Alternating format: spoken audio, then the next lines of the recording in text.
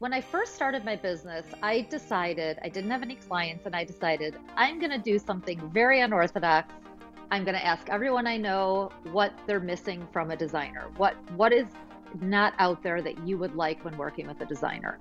And I decided to take all these comments and create a business that was not like any other designer I knew in Chicago at the time. So welcome to the AFT Construction Podcast, and I'm your host, Brad Levitt, and we're super excited for our guest today, Lauren Coburn, on episode 82. And Lauren is a designer in Chicago, and she has an incredible firm, award-winning. They've done some amazing projects, both commercial and residential. Early in her career, she actually had the opportunity to work for the renowned Tigerman McCurry architecture firm. And her story is fascinating because she spoke about in school, that really she was trying to figure her way. She was trying to find out what she was good at, even her professors, the feedback and candor she'd have with them. And then here she is working for one of the top architects, and how that catapulted her career. And really, when we are all starting our company, where do we start? How do we get business? How do we attract the clientele we want? And she spoke about her strategy, what she did, and how she's changed that, the versatility. All of us in business have to learn to evolve, have to learn what's working, what's not. And we go into depth about, her initial process to what she's doing now and how that's changed. So again, you'll love this episode about building a business, building clientele, refining your systems. So without further ado, let's get into the episode. So welcome to the AFT Construction Podcast. And we're fortunate today to have Lauren Coburn with us with Lauren Coburn LLC. So welcome, Lauren. Thank you so much, Brad. I'm so excited and honored to be here. Thank you for having me. Yeah, and you're joining us from the great city of Chicago. So Yes. Thank you for making time today. And Thank you. yeah, let's start here. So how do you get your clients? How for lead generation, where do you find them? Yeah, so I was very fortunate that when I started on my own 16 years ago, I had worked for two firms prior to that. And when I started on my own, I really started with no clients. And I got my first client who referred me to the next client, who referred me to the next client. And I was able to grow my referral base pretty quickly. I would definitely say, and I think my colleagues would mostly agree with me too, the best clients are always referral, because they generally are great people who come from great people who you want to work with. I've had several publications, I've gotten calls from publications, but at the end of the day, mostly the best clients really are referral. So. There's a lot of advantage to that. I've realized in my career, the referrals, as you mentioned, there's a comfort, right? There's a understanding. There's, I don't want to say education, but there's a familiarity, right, with you and the client. And so as they refer you, you're a trusted resource. And what's interesting, I've seen how social media now is, I would say, an ally to that, because before it was word of mouth. You rely on that, whereas now you could essentially build your personality on stories and on your page and feed, where people feel they can see your systems, they can see your protocol. Yeah. In addition to that, we have other resources. As you mentioned, you've been nationally published. You've been featured from award-winning designs. And so have you seen that gravitate into lead generation as well? I think that actually the publications, and again, the other designers that I've talked to kind of agree with me. I think that publications are really best for when I'm, interviewing with a client and they want to know where I've been. It helps to really show where you've been published. People want to see you've been published. They want to see the credibility. For me, the publications are more helpful in that respect. Once I've already gone to an interview, that might be a referral from another client. I think, I know I have gotten good clients from publications, but I think the beauty of referrals is that somebody you've worked with is telling somebody they know how nice the experience was. And I think in this day of PR, social media and Instagram, there's so many places that, like you said, like people can get their personality out there. People can see their work, they can be heard. But what you don't know is what that person's like to work with, right? And so if you're brought to somebody who was referred by one of your other clients or a friend, they've obviously asked about the whole working experience. And I think that's really hard. I tell people it's very hard to find that combination when you're interviewing architects, builders, and designers. It's like finding the chemistry and somebody you really want to work with, and someone whose work you like, and someone who you feel is going to, give you what you want and not what they want, and really understand what you're looking for. The relationship is so important. And I love that you brought up that point, because so many people miss that. A lot of our customer base, and I'm sure it's similar for you, look, budget is super important. Price is super important. And there's some sticker shock sometimes. And especially if they're looking at numbers and maybe bidding you out or looking, okay, Lauren, what's your fee for my house? And you're this, another designer's this. But what's hard for them is to say, okay, what does this look like in 2 years from now when the project, as we're working together, essentially married for 2 years and working through the project. And it's really hard for us to interview the client to know how they're going to be. It's hard for them to interview us and really create that trust from the beginning without the referral. It makes it really difficult. It really is. And I'm finding that I think what people don't think about is, they could interview two designers with, two very different hourly rates. Now, one designer might take 1 hour to do something, whereas another more experienced designer who's more per hour could take less time to do something. So the hourly thing is very hard. It's very hard for designers to figure out. It's very hard for clients to figure out because they don't know how efficient you're going to be. And I think that especially in COVID days, I've found that people are really wanting fixed fee for that reason. They don't want the unpredictability of the hourly. They want to know now this is what the project's going to cost and it's not going to change.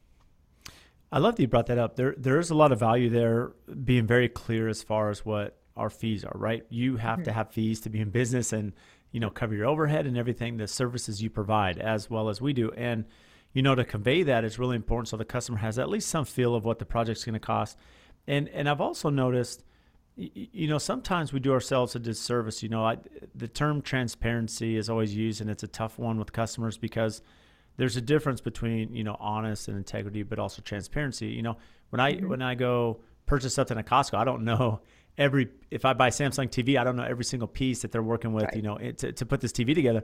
And I look at it for designers. I've worked with some designers that, look, here's our fee for the house. We're going to bill you in phases. We're going to, at this phase, we're going to bill this portion in this phase. And it's a good process. And I've seen where some designers are so transparent. I spent an hour and a half looking for paint colors and here's this small fee for that. And then the client freaks out because they're like, this took you an hour and a half? Like I could do this in 30 minutes. I'm being overbilled. And so sometimes you kind of give away, the whole process, even though there's a lot of time that the client doesn't realize that you spend to pick a paint color. Right. Sure. Or you're going to find fabrics and you're waiting for a half an hour for them to pull the fabrics and there's only one person there. And yes, absolutely. I think. And you're trying to, make it work with all the other finishes and design, and you're thinking down the road. I mean, there's a lot to this. What's the sheen going to look like? What's the lighting of the house? Sure. And everything's LEDs, so depending on the Kelvin we pick, it's going to change how this looks. I mean, there's a lot of things that the customer doesn't look into. And you have to call 10 times, many times to get one answer. I mean, it's not like, it's not like other professions where you just assume if I call and ask a question, I'm going to get an answer. Sometimes it takes a little longer to get information in our industry. So, that it can take time. Yeah. So how do you ever have clients that come to you and say, Lauren, okay, your fee is going to be X, and I don't expect you to tell everyone what your fee is on this conversation, but do they ever come to you and say, I know so-and-so that's going to do it less and you're here. I mean, how do you navigate that conversation with the client? Well, I'll tell you, when I first started my business, I decided I didn't have any clients and I decided I'm going to do something very unorthodox. I'm going to ask everyone I know what they're missing from a designer. What is not out there that you would like when working with a designer? And I decided to take all these comments and create a business that was not like any other designer I knew in Chicago at the time, and they all thought I was nuts. And I decided to pass on my cost 100% on everything I sold. I charged a high hourly to do that. I charged more for my time, but my clients love that because they could understand paying for my skills and my time. They couldn't understand why I'm making more money to sell a more expensive product. And they also liked that it took away the ulterior motives of pushing, the $10,000 rug against the $2,000 rug so I could make a bigger markup. So that's how I really started my business. And I grew very busy very quickly because that was truly transparency. In 15 years ago, this design was total smoke and mirrors. I mean, it's more transparent now than it used to be, but it used to not be. And so I really did take the smoke and mirrors out. I mean, I took my clients to the mart. I showed them how to decipher the code on the tag. They absolutely knew what my cost was. I couldn't have been more transparent. And that was really how I grew my reputation over the years, as being honest and being transparent. But, there's always, people focus, I think, what they're spending and not what they're saving, right? So I think my clients loved working in that way because they knew they were getting a great value. They were saving by 40% at the merchandise mart on any custom furniture they were buying. They could easily pay off my fees with that. But of course, people focus on what they're spending. And then, if you're passing on your costs, they're looking at hourly. And if you're charging a markup, they're looking at the markup. And I think it's very hard. I think that's been really the hardest part for me of this business is figuring out how people want to be billed and how to bill people in a way that makes for a nice relationship. It's very hard. Yeah, it is. And I really want to dive into this because this really sparks my curiosity because I'm pretty familiar how designers operate. I work with designers on every project. That's what we do. And, I've been very adamant about that from our business. But from your side, let's talk about the pros. So by you taking this direction, saying, I'm going to charge a higher hourly fee, right? Because there has to be costs involved as you're traveling and going to the mart and you're resourcing and designing a furniture plan. I mean, we all know what goes into this. Do you feel it gave you a competitive advantage as far as finalizing that pre-construction contract with the client that they're going to award you because you were set up this way? For sure. And being in business 16 years, I grew my business very quickly because of that. I think it was definitely that edge. And when everyone told me I was crazy and nuts and other designers thought like, you can't do this. You're not going to stay in business. This is crazy because designers really do make more on a markup than many times than on time if they're, billing fairly for time. And it was hard because I was getting constant backlash about doing this way. We're now in a world, and that was back in the day, it was a great value because people were generally doing full homes through the merchandise mart and the high-end showrooms here where everything was custom and they were saving 40% getting my cost. So they were happy to pay more in fees. The world's different now. I think so many people are designing high-low now that I'm getting so many clients that are a higher end client who want to put a lot into renovation, a lot into building homes. They don't want to spend that much on furniture. Like furniture is kind of disposable to them. They don't know where they're going to be in a year, especially after COVID times. And they do want to go a little like more retail on the furniture, but with like nicer built-ins or nicer light fixtures or kind of those special touches that they spend more on. But a lot of them want to go to retail stores and do it faster. And it's sad because I think, the quality isn't there like it is with, the higher end custom pieces and when you're able to design pieces. But with that shift to retail, that model didn't work as well anymore. So really now what works better for me is a little bit of a lower hourly with a small markup on product to order the product and handle it. It's essentially a handling fee. Because I'm handling it, I'm dealing with issues, I'm dealing with breakage. Our quality control has gotten really, really bad in our business. And so my assistant and I are solving issues all day long, broken furniture, things not crated. There's just a lot of that. And so it's really hard now to not charge some kind of markup or handling fee to handle those things. But that's been the shift, I think, is that people, I can't get the discounts at retail stores that I can through custom sources. And so my billing rate and my billing system kind of had to change too. And I'm working with flat fees now too. I'm trying to just respond to, what people are asking for, but it's very hard. Yeah, I mean, you have to shift your business. I mean, as technology changes, information, Amazon's huge, right? People can look anything up. I mean, there's ways that dictate our market. But from just my opinion, listening in to what you're telling us, the challenge I see, I see the advantage where you're like, okay, I'm young in my career. I'm going to build this, and it's really going to exponentially grow my company, which it did.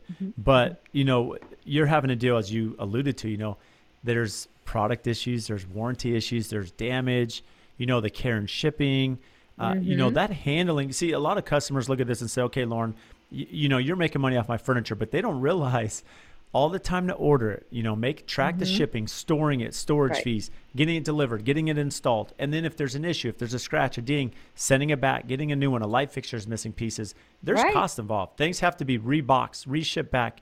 You have to contact, move it. And I can only imagine like the stress it would put on you because there's no markup. So now you're not working for free, but even though your fee's higher, but it's really creating a challenge, I can imagine, from that side. Yes, and I don't charge to fix problems for my clients. Like I want to make sure they're happy and they get a perfect product at the end of the day. And so, that became very hard for me to do it that way. And I think it also didn't benefit the clients because now they want to be able to kind of shop everywhere. And I can't get 40% off at retail stores, only at the BART. So, Right. or through, custom sources. So, yeah. Well, that's interesting how the Yeah. company's pivot. So now with your new, I would say, your business development plan, Mhm. do you find it a little bit less stressful on a day to day that now, okay, we've grasped what our set fee is. There's a little markup here where it needs to be, and has that made it a little bit more efficient for you? Yes, definitely. And I was really afraid of the whole fixed fee concept, but I'm really kind of a fan of it now. I think it's really hard to figure out sometimes, like with decorating. It's very hard because we don't know where we're shopping, what we're buying. Are we designing furniture? Are we running to Crate and Barrel and picking one of three fabrics and ordering it? Like, we don't really know the time involved by just meeting somebody and talking to them. And many times people don't give you, a budget number. They don't necessarily know a budget number. So I think that you know that the fixed fee has been really good. I think in terms of client relationships because I think you get it out of the way. Like this is what it's going to cost, and we can relax. And you're not worried about getting an hourly bill at the end of the month and how many hours it must be. I'm not worried about having to bill you because it's never fun doing billing. You kind of get that out of the way. And I really like when I can figure out a flat fee for a project. It's much easier on like renovation to figure out a flat fee than on decorating. So when I can do it, I think it makes for a really nice relationship. So do you find that with your database that you've had as you've done so many projects over the years, furnishings and interiors, do you have a database where if I'm a client and I'm Brad, I'm coming to you saying, Lauren, I want you to do my 5,000 square foot house. Would you give me a ballpark to say based on your aesthetic and style, you're probably going to spend X dollars a square foot on furniture, right? You need this much Yep. for furniture budget. You're going to need this much for, design. Yep. Yeah, so building three homes ground up right now with architects and builders, and I am working in that model. I figured out, a flat fee for the whole project to be there from the beginning straight through and building the home, being a part of all of it, and then that flat fee is including the furniture and decorating the whole house. But then I'm doing my 20% handling fee to order furniture. So we don't know what the furniture is going to cost, but I at least know I'll be given the handling fee to cover anything that goes on. And then I have this negotiated flat fee that everybody thinks is very fair, and it's nice. It got it out in the open, and no one has to worry now about where my fees are going to go. So it's I really like working that way when I can. And I'd imagine it's a little bit easier relief on accounting too, because being that straightforward, where it's a set number, here's Yeah. the accounting. It's a little more streamlined. From that angle. Well, I still keep a very detailed record of my time, what I did, because I do like to look back and see, and do the research and see how many hours did a project of this size take. So I have that research because I haven't been doing flat fees for that long. I'm probably only a year and a half. So that I do end up still doing the detailed work, but it does make accounting easier for sure. I Yeah. love that you audit it because that's something that we've spent a lot of time. I spent a lot of time with my controller, and she's been very adamant, which I do appreciate. So even though most of my staff is salary, right? We're a Hmm. different business, but similar. All my Hmm. team, their salary, they're working, they're billing, no matter how many hours they're working, they're billing, let's just say on a 40-hour week. But what Yep. they're doing is they're assigning time to each job. And the reason we do time cards and we're so adamant about time cards and really managing that is so that she can, at the end of the project, say, this home that's a hillside, modern Hmm. home. This side it's Yep. a traditional home. This one is transitional, right? Modern Yep. farmhouse, Yeah. whatever it is. We really have a good feel now when a customer comes to me. I know how many hours it's going to take, the supervision, if it's a hillside, flat lot, what's our cost? Because I really Yep. need to understand what's my cost to manage this. Yeah. And it's hard too because I never like to push clients into doing or buying anything. Like I don't want a client to move forward with something unless they feel great about it.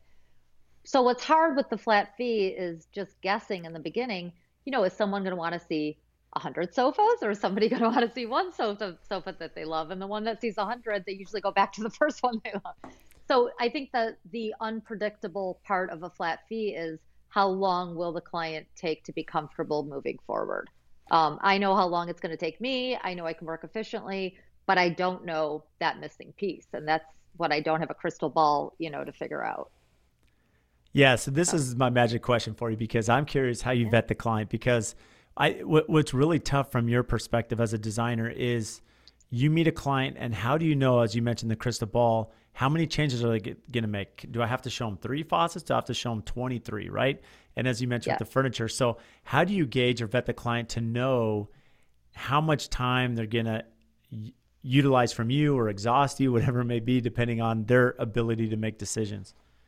Well, I think, with building homes, I'm taking that gamble, right? Like I'm going off of what I know, I think I know and my instincts and, what I think it's going to be, but it certainly is a gamble because it's an open-ended scope. It's like, this is the scope, but I don't know how long this is going to take. With my renovation or my smaller projects, many times I will cap the hours or I'll say, this is for, 3 versions, or this is, for three different presentations, or I will kind of, you know, create parameters for a smaller project. This episode is brought to you by Sub-Zero Wolf & Cove. For over 75 years, Sub-Zero Wolf & Cove has specialized in refrigeration, cooking, and dishwashing that can be found in some of the world's most luxurious homes. At AFT Construction, we look forward to crafting our clients' dream kitchen when building the home of their dreams. To get this process started, we locate the nearest showroom and set up an appointment. It's that easy. Since Sub-Zero Wolf & Cove specializes in 3 major categories, we can make all of our kitchen selections in one stop. The first one is that Sub-Zero handles refrigeration. They are the preservation specialist. Key features included fresher, longer dual refrigeration, advanced air purification, precise temperature control, customized modular design. This ensures tastier, healthier food and eliminates waste so that the food stays fresher longer. Second is that Wolf is the cooking specialist. Key features include precise heat control, predictable, consistent temperature, intuitive controls, and easy-to-use technology.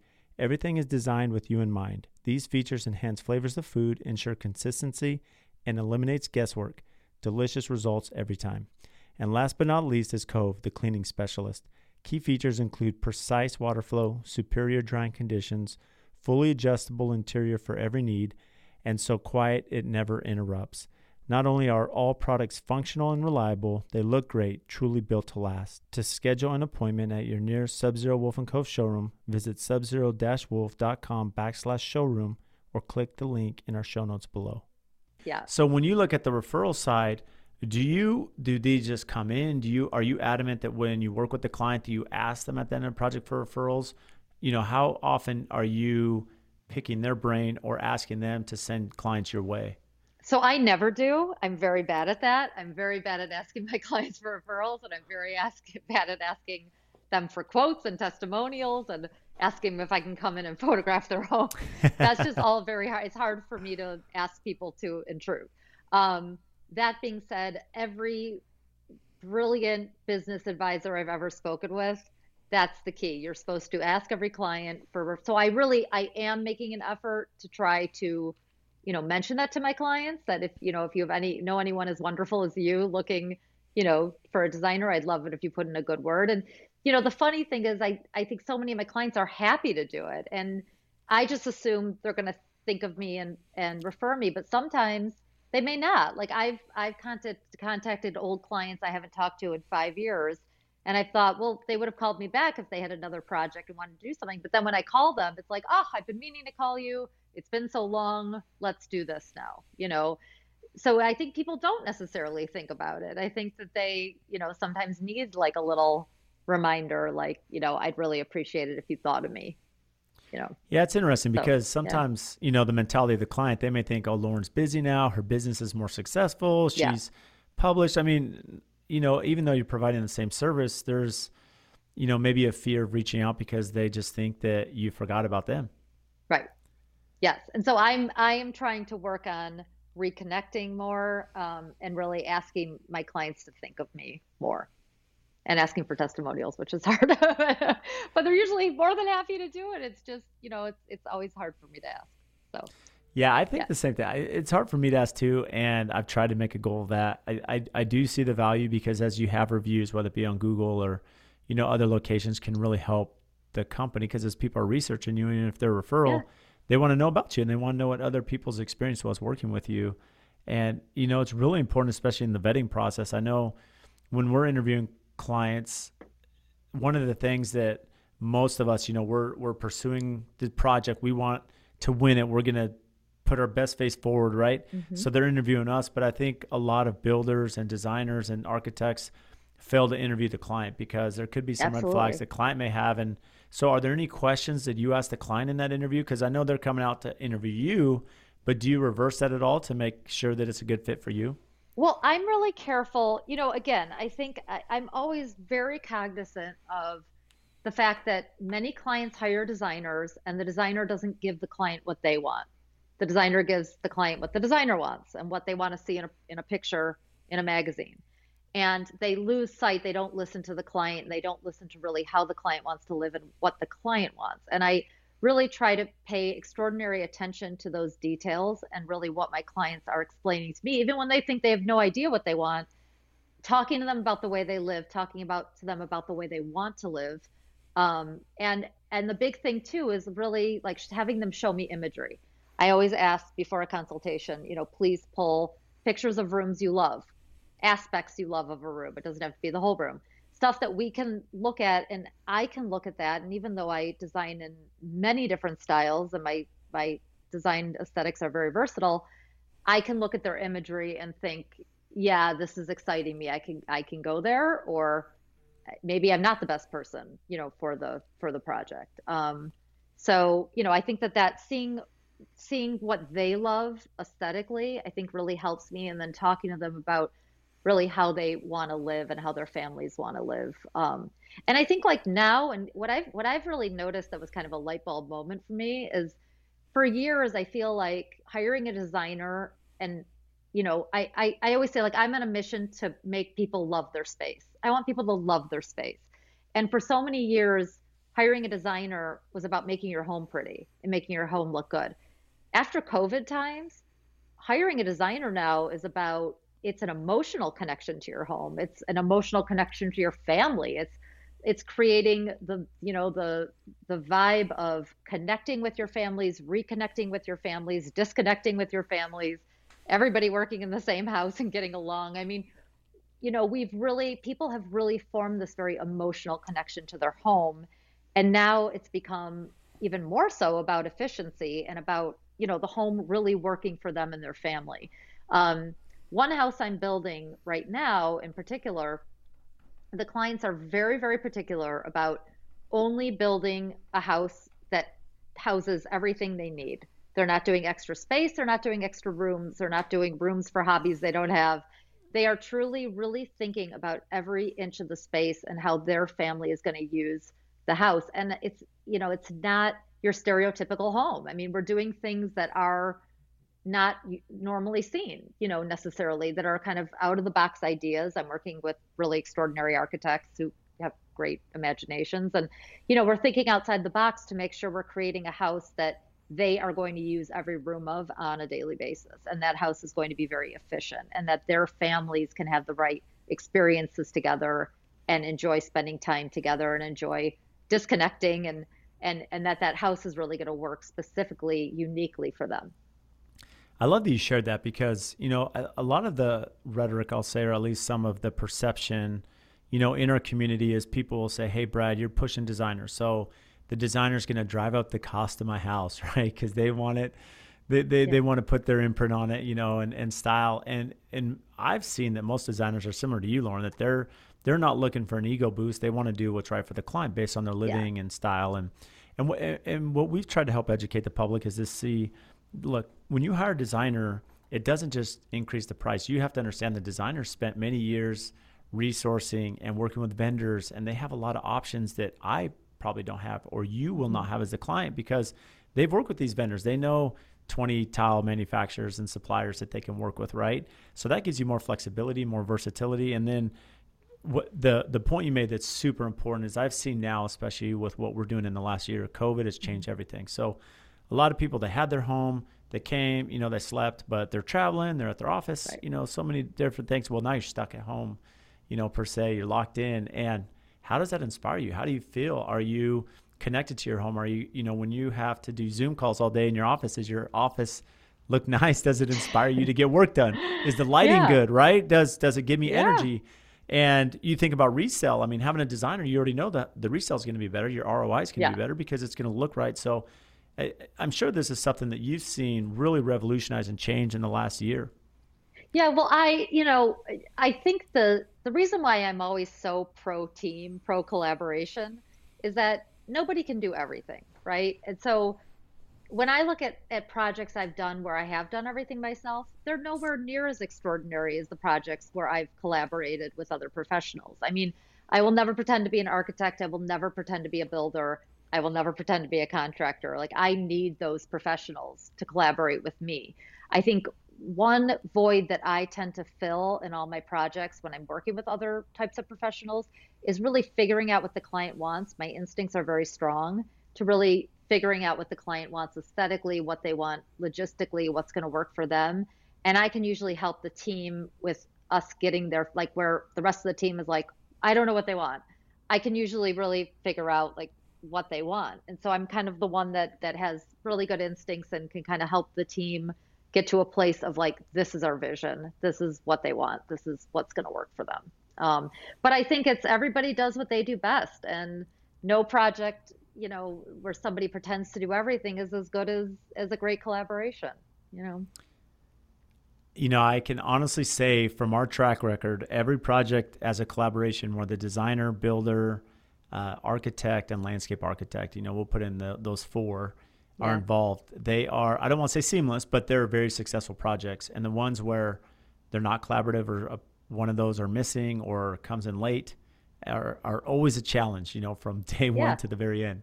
Well, they're on a different level, right? Like I feel like when you use a team, it just brings your home to a different level because you have all these great minds doing what they do best coming together, and I do think it's a trend too that people are wanting to handpick now their designer, handpick their architect, handpick their builder. They're not necessarily using builders with their own designers anymore. Like they want to, handpick everybody and really find the people that they have chemistry with and bring those people together, or maybe use a builder who's used to working with a designer but hiring people with their own companies that they can really handpick and kind of bring together, who understand them and who they have chemistry with.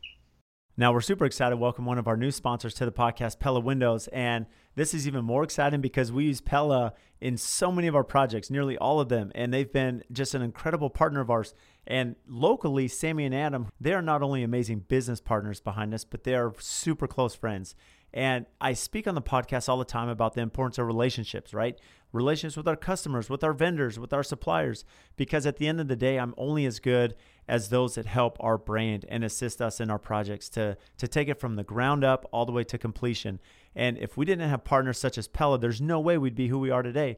Over the years, we've built this amazing relationship. When we call them or email them, they respond. They're quick. Their company culture, their integrity, their honesty, they are always there to do what's right for us and the customer.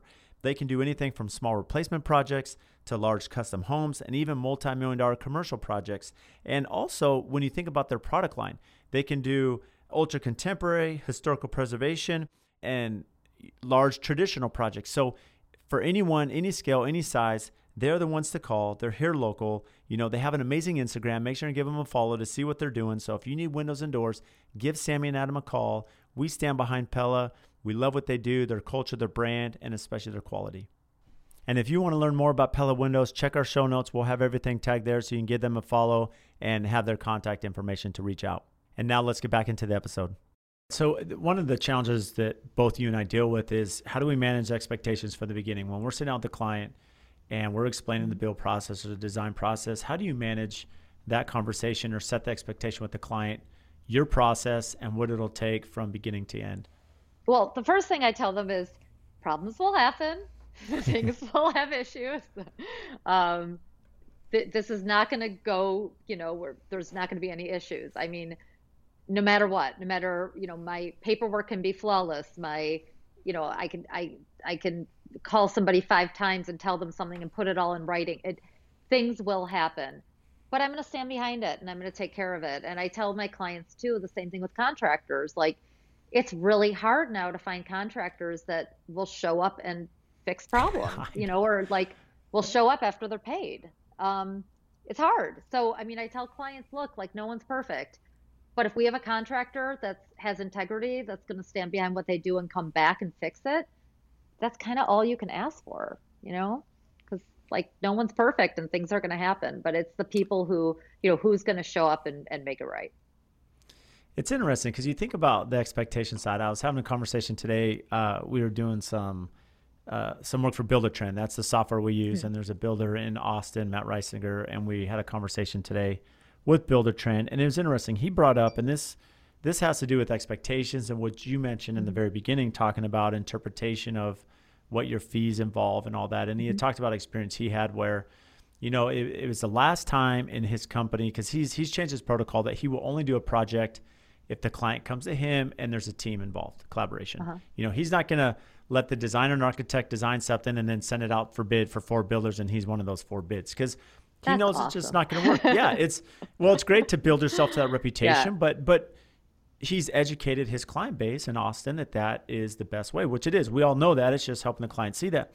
And he said it was funny because he was working on a project. This is 10 years ago in the recession, and there were 3 bids, 3 projects bidding, and he didn't know that, but there were 3.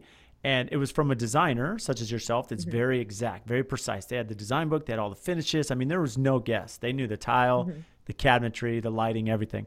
The architect was the same, super precise, 100 pages of detailed plans. So they bid it. And of course, builder A is $1 million, he's 1.1, and then the other builder is 1.3, right? They're a little bit apart. Yeah. And so he ends up winning the job, and he asked the client, he said, well, why did you pick me? And he said, well, I threw out the lowest, the highest, you in the middle, I took you. And he's like, that's interesting. And then as they're discussing further, he says, as they're going through the bid, he was kind of looking at the higher bid. And the only difference was that he had bid more of a, not production style, but more of a built in place cabinetry for all the house. Whereas the higher bid had done a furniture bid, right? Furniture, custom cabinetry. And then there was only 2 bids that were different. It was the cabinetry line, and then it was something that had to do with the concrete sub. And he's like, that's amazing that all it was, even though we had specs, there was just a differentiation in interpretation of what kind of cabinetry and concrete, right? See, it's not apples to apples. It's not, even with all that detail. And the customers, it's. I look at it for me, when I get 3 concrete bids, and I've been doing this forever, it's hard for me to decipher these 3 prices aren't the same. Well, who's excluding what? What did they miss? Right. What don't they have? And that's the toughest thing that you and I have. Right. So and you take, the contractor who's outsourcing all his subs and has to kind of guess at what those prices are going to be from companies that, people who don't work for him directly. And then you take the contractor who has all his own guys, like somebody I use a lot, and he knows precisely what those guys are going to charge, what the timeline's going to be, because they all work for him. And so you take the other contractor, it's a guess. I mean, those are guesses, right? Whereas this other contractor is much more accurate, but might look a little higher. And so it's like, and you're right, like one contractor might be putting in a much higher level of cabinetry. One, might have, extra expenses in there when the other one doesn't. I mean, it's very hard, I think, to get apples to apples bids. And same thing with designers. I mean, I think it's so all over the place in terms of, what people include in bids, how they try to sell themselves, what they show, what they don't show. I think it's really hard because, if there was just more of a standard way that everybody, charged on the same level and people could really choose the designers they wanted to work with, I think that the world would be much better. But, some designers are better at selling themselves and some are not as good at selling themselves, and some are great at making them sound less expensive and they might be more, right? So, I mean, that's kind of like the catch-22 with all this that I think is hard. So it's interesting, looking back at your career, Lauren, I mean, you had some amazing experience. So, you worked for Tigerman McCurry early on. So how did that relationship come to be for you to get this amazing experience with a very respected firm, that's really helped catapult your career? So I went to school at the Art Institute of Chicago. I was the worst one in my class. I was the one that would come into every critique and get a horrible critique. And I was always dressed well and I was always presenting well, but my drawings were horrible because back then we didn't learn AutoCAD. It was all hand drafting and I was terrible at it. And all my classmates would come in with these beautifully drafted drawings and they would get praise at every critique and I would go home and cry. And it was really hard experience for me getting through college. Um, my very last critique at the Art Institute was with two very legendary women in our industry, Holly Hunt and Judy Niedermeyer. And they came in as visiting critics. They were like the first visiting critics. I had always had teachers and academic teachers. And they came in, and it was our first high-end residential project that I had in 4 years. That was our last, semester project, and it was a super high-rise, no, no budget, money was no object, high-end condo in Chicago in a building that hadn't been built yet and is now very high profile. And I went to the Mart and I researched Art Deco designers, like antique furniture. And I mean, I came in with this probably $20 million condo, that but at the end, they both came up to me and they said, you need to be in residential. Like you should not be in anything but residential. Like this is your niche. And that just made me so happy that two such high profile, amazing, talented, incredible women, could see something in me because nobody ever had. And so I sent my resume out to lots of architects and designers. I knew I very much wanted to be a designer, but I really wanted to work under architects and develop a good architectural eye. And I went to Cranbrook for school growing up in Michigan. And so I was greatly influenced by designers and architects, Eero Saarinen, and my mom was an artist, and my dad loved building homes, even though he was an ophthalmologist and race car driver. So I was just always influenced by architecture, and it was my dream to work for a really talented architect and learn how to be a designer, but be part of the whole process. And so I sent my resume out. Stanley and Margaret were my idols. I studied them my whole life. I'd read about them in Architectural Digest every month growing up, and they called me in, and I came in and they said, your portfolio is the worst portfolio we've ever seen come out of the Art Institute, but we really like you, and we think our clients will like you and identify with you. And so I was thrown in the fire. There was one part-time designer who I could ask questions to when she was there, and I got thrown in the fire, and I was working on, I mean, money was no object, high end, that doesn't even exist anymore, projects that, was full projects beginning to end. And I had to fake my way through it and figure it out as I went along. And there were no other designers there full time to train me. I mean, I just kind of got thrown in the fire and had to figure it out. And it was my dream job. But that's kind of how, I was very fortunate to get that kind of dream experience, very young at 21. I was really in front of clients working on very high end budgets, where clients would say, we've hired these world famous architects, do whatever you want, like just make it amazing and tell us, what the best thing is you can do. And it's just the time. I mean, times aren't like that anymore. I think everybody has a budget now, but back in the day, yeah, it was truly like a dream experience. I was very fortunate to have. That's amazing. I think we need those Yeah. clients back with no budget. Right? I know. Tell me when you find them. Yeah. Yeah. Send them our way. But, so I Right. guess, being in college, it sounds like, growing up, you had an affinity for design and architecture. I mean, it spoke to you, felt that you're talented. I'm always curious on how people, ended up going down that path, in their career. But what made you pursue the architecture side? That's very rare for a designer to say, I want to go work for an architect. So what clicked, or what was it that motivated you? I think just growing up in a family, my brother's in development. My dad was, again, an ophthalmologist and race car driver on the side, but he just loved architecture. And so he loved always being a part of building our homes and really getting involved in that. My mom always loved architecture too. She's an artist, but she just loves architecture too. She was always reading architecture magazines.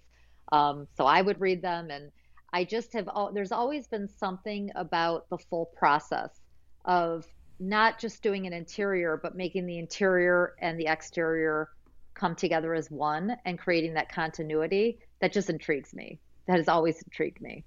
And I didn't think I really had it in me to become an architect. It didn't seem like I would, do as well as an architect, but I thought about being an artist, but I could see it's hard. I mean, being an artist was really challenging. And I used to invite my friends over to play Fabric Lady when other little girls were playing with Barbies. Like I would play Fabric Lady and invite my friends over and pretend to be a designer. So I think I figured design would be like another creative profession I could go into that, would hopefully be more lucrative and a little easier than becoming an artist. But that I would still be able to immerse myself in art and be around it. And do you feel that gave you a bigger advantage, especially going out on your own later, the years to follow? Do you feel that working for an architect kind of changed your mindset? How has that impacted your Absolutely. creative and design process now? Absolutely. I think I just, I respect the people I work with so much. And again, I could never even pretend to be an architect or a builder or a contractor. But I think the fact that I have a good architectural eye makes me able to see eye to eye with architects and builders and contractors. And so I'm not viewing things from a decoration standpoint. My interiors are very architectural. My interiors are kind of a, continuation of the architecture. And it's important to me when I do work with collaborations to, to use an architectural eye to really think about the interiors and how they should become a natural progression of the architectural space. I love that. So this is where it can be very complicated from your side. As a designer, how are you working? Everyone has a budget, as we mentioned. We don't have those wonderful clients from 20 years ago, 15 years ago, right before the big recession. But, now with design, I'm sure in the beginning, going back to the collaboration, you're working with the builder and you're working with an architect and you're putting together, every client has some budget. So when you're trying to match architecture and maybe you're bringing these amazing exterior details in or doing this a lot of trim work or ceiling details, how do you get a good gauge of budget? Do you work with the builder? Do you set those yourselves based on your understanding and history? So generally, the builders will give me allowances based on their full budget. So the architect will have their budget to design the house, and the builder will have their budget, and they're giving those to the client separately and working with them as separate companies from me. But then they will share with me, and same thing with the renovation project. I mean, they'll share with me the allowances that they have to get to that budget number. So I'm not going and showing my client materials that are outside of the budget. And it gives me kind of somewhere to start where I can say to the client, okay, this is what the allowance is for. Like if this isn't good enough and you want to see more exciting, now our budget's going to go up. And I can explain that to them that this is now your choice, like you're the one now with the materials that are going to make it go up or down based on your decisions. So to assist you, Lauren, if we were to working together, what would be best for a builder? Instead of me just coming to you and saying, here's $80,000 for trim carpentry. Okay, well, what does that mean for baseboard or crown or casing, plus molding, whatever we're going to do in the house? How much do you prefer it to be broken down? How much is the builder able to do that for you in your experience? I think every builder I've worked with is different in every respect. I mean, I think with some builders, I'm doing less drawings. With some builders, I'm doing more drawings. I think I think everybody works very differently. But I would say the more that it can be broken down for me, the less time I'm taking of the client's time to really help put it together because I'm not looking at the wrong resources. And does the builder ever set you up, say, okay, well, maybe you have 70 grand for trim carpentry. This is the trim carpenter I plan on using. Do you ever sit down with some of the vendors that they have to at least start working through that design and get a feel, on the fly as you're working through design? Sure. Yeah, absolutely. Some clients where I collaborate, I'm helping them design all their cabinetry. I'm helping them, totally custom. Some clients, the architect and designer may have a cabinetry plan, but I'm picking out the style and the colors and the, how it all works. And then some I'm doing full custom built-ins and cabinetry. And I think it's just everybody's so different in the way they work. And I think what they want their scope to be and is part of their contract too. And I think that's really important too. Like when I am pricing a project, it's important for me to see, well, what's in the scope of the other professionals. So I know this is what is going to be in my scope, right? And I can make sure I have enough time for that to build in. Yeah, which is really good. I mean, that goes back to our managing expectations from the very beginning. Right. So, from Just a relationship side, with the builder, what is something that the builder or architect, the successful ones you've worked with that have been very, positive experiences, what have they done? What separates a good architect or a good builder for you? Listening to the client and giving the client what the client wants. That's huge. And not having an ego and saying, whatever the client wants, this is my vision. This is, we've designed the outside, this is what the inside's going to look like. Or we've designed the inside, this is what the exterior is going to look like, no matter what. I think there's a lot of egos in our business, in our industry, and that can get in the way. And then the clients, I think it's very common that clients feel like they just weren't listened to. It's like, whose house is this, right? It doesn't feel like mine. And so like the professionals I've worked with that really stand out to me truly listen to the clients, and maybe what the clients are saying is not their favorite idea, but they figure out how to take that concept and make it a good idea. And that's what I try to do. Like if a client brings something up to me that they love that I'm not so crazy about, I'm at least going to try to figure out a way to capture what they want in a way that I think will be great, right? Like I'd rather than just go my own way and do whatever I want.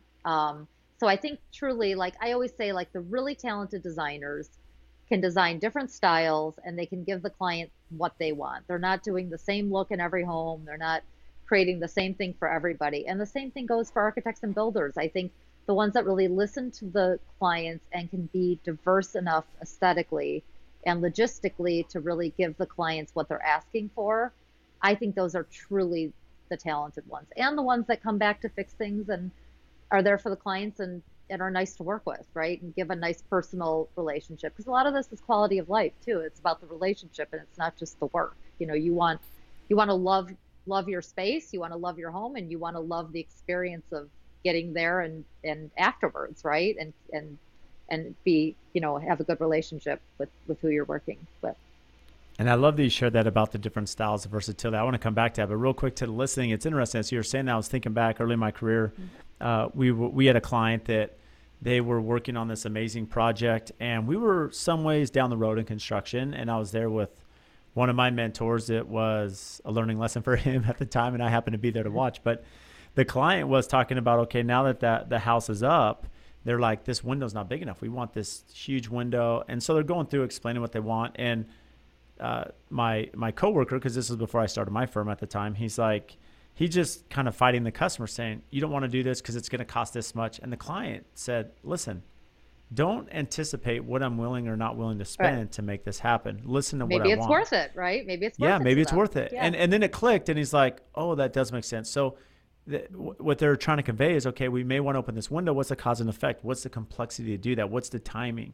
I'm not worried about price. Just tell me, what I'm up against. And I think that's really important. That helped me gauge as I'm problem solving, because as you mentioned, there's always problems and issues in construction, and there's changes and late breaking changes. And what's really important that when those changes come, we don't fight the customer. We listen to what they want, and then we give them, here's option A, B, and C to execute that, or cause and effect that'll come with it. Right. And it is funny to see clients, when they're involved in the process, get excited about various aspects that they realize, this is worth it for me because I'm spending a lot building this home. Like, this is something that's important to me that I do want to pay to do, and so they should be given that opportunity, to make that their own decision.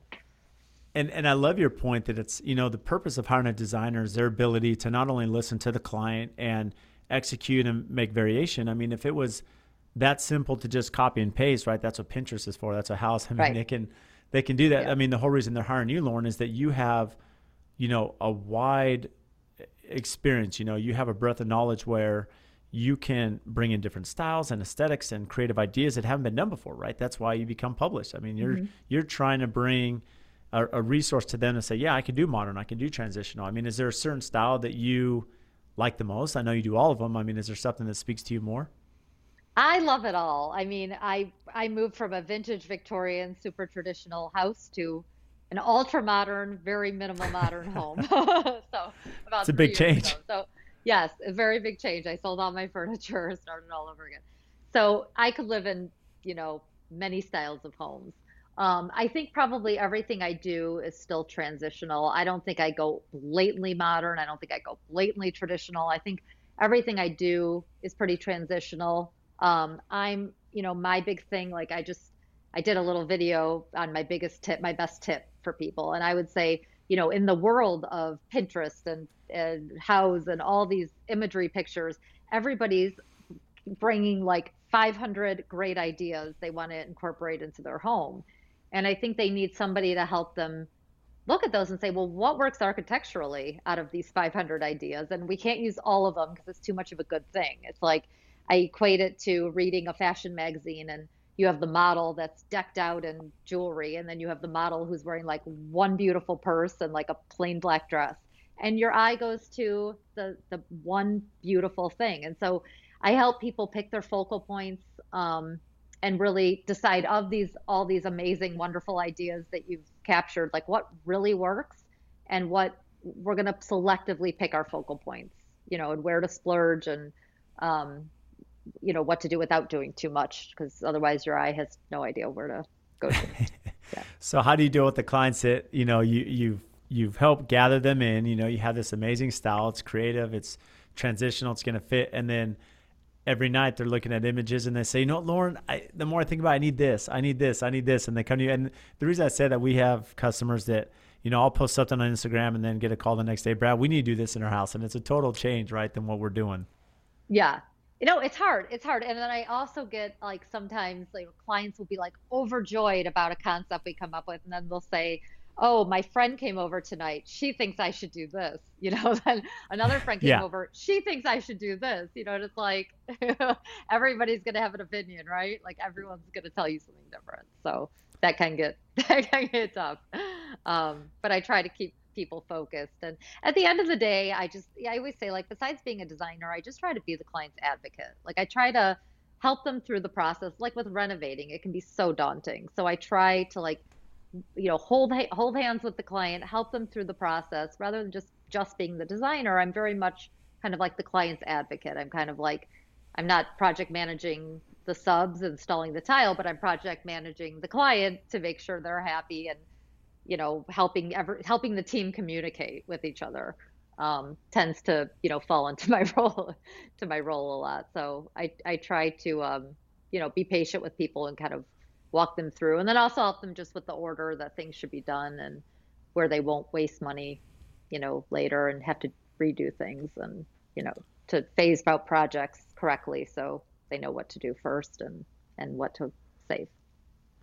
So have you had to make adaptations to your business? As the clientele's changed, especially in the last 10 years, and access to information, have you seen, your business philosophy or communication change with that changing influence? I'm trying to, I've always focused on really listening to clients and what they want, but I'm really trying to hyper focus now on, the way we need to live in our homes now is unique for every single family. Every family lives differently. Every family needs different needs. And with the unpredictability of the times, I mean, we don't know in a year if we're going to be quarantined again and everybody's going to be working at home and homeschooled at home. I mean, upstairs, 3 floors up, I have my husband who's an attorney working in his office. I have my son right now in his room doing, remote learning, and I'm down in my home office.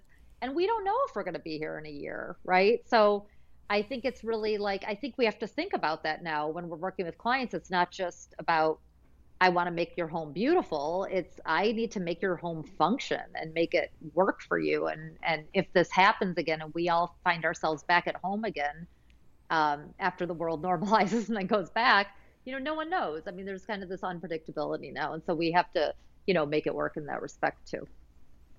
So what's interesting now as we close this, when you're designing a home, and let's just say it's a new custom home, what's your favorite room or aspect of the home that you love to design?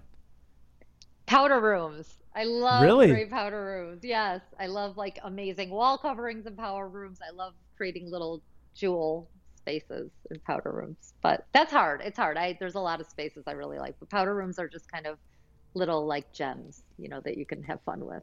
So. It's fun that you said that, because I've worked with a couple designers that they definitely would agree with you. And what's fun is we have one project and the house is very traditional, and then you go into the powder and it's so modern. I mean, it doesn't even, it's not even consistent with the rest else, but that's okay. It's meant to be that way because they're, it's not that it's whimsical. It's just, it's a fun element to the home. Yeah, my own powder room. I have a Maya Romanoff little glass beads called Bedazzled. All the walls are little glass beads in a charcoal gray color. And when I go into my little jewel box, I feel happy. Like it's my happy place. And so I think like powder rooms can become your happy place. Oh, I love that. That's awesome. So what's upcoming and exciting for you, Lauren? Just these new homes I'm building are great. I love working with clients who have never worked with designers and teaching them the process now because they are, prioritizing using a designer now for different reasons when they never used to. I love working with my clients who have built 10 homes and just need me to back up their decisions and help them get through the process, and kind of be their consultant. I love it all. Like I wouldn't want to work with just one type of client. I really just, I like working with people who have worked with more designers, less designers. I really like just getting to know. I mean, I think the reason why I do what I do is people and the psychology and really figuring out, how can I change somebody's life through changing their home and make them love their space. That's fantastic. And where can our listeners find you? At my website is www.laurencoburn.com. LaurenCoburn, and all my info is there. And I am starting to tape some videos. So I will have videos coming up on my website, shortly. Videos do really well. I can tell you, I've seen, yes, videos. You're the best. So I'm learning from you. I watch your videos and I think, okay, I need to do that. I just need more time to edit them instead of being so generic. But no, this has been amazing, Lauren. It's intimidating for me, but I'm slowly getting more comfortable each time I do it. So. Yeah, it is for all of us. But no, there's a lot of value there. But you've been amazing, Lauren. Thank you so much for joining us today. Thank you, Brad. Thank you for having me. So thank you all for tuning into the podcast today. And just as a recap, if you check the show notes, they're just going to have all the links for the topics that we discuss. And also one of our favorite features now is the chapters that go through the conversation. So if there's certain topics you want to revisit or listen to, they're outlined by the time that we discuss those. And again, we can't thank you enough for all of your support. Please make sure and download our podcast, subscribe, give us a 5-star rating and review wherever you download your podcast.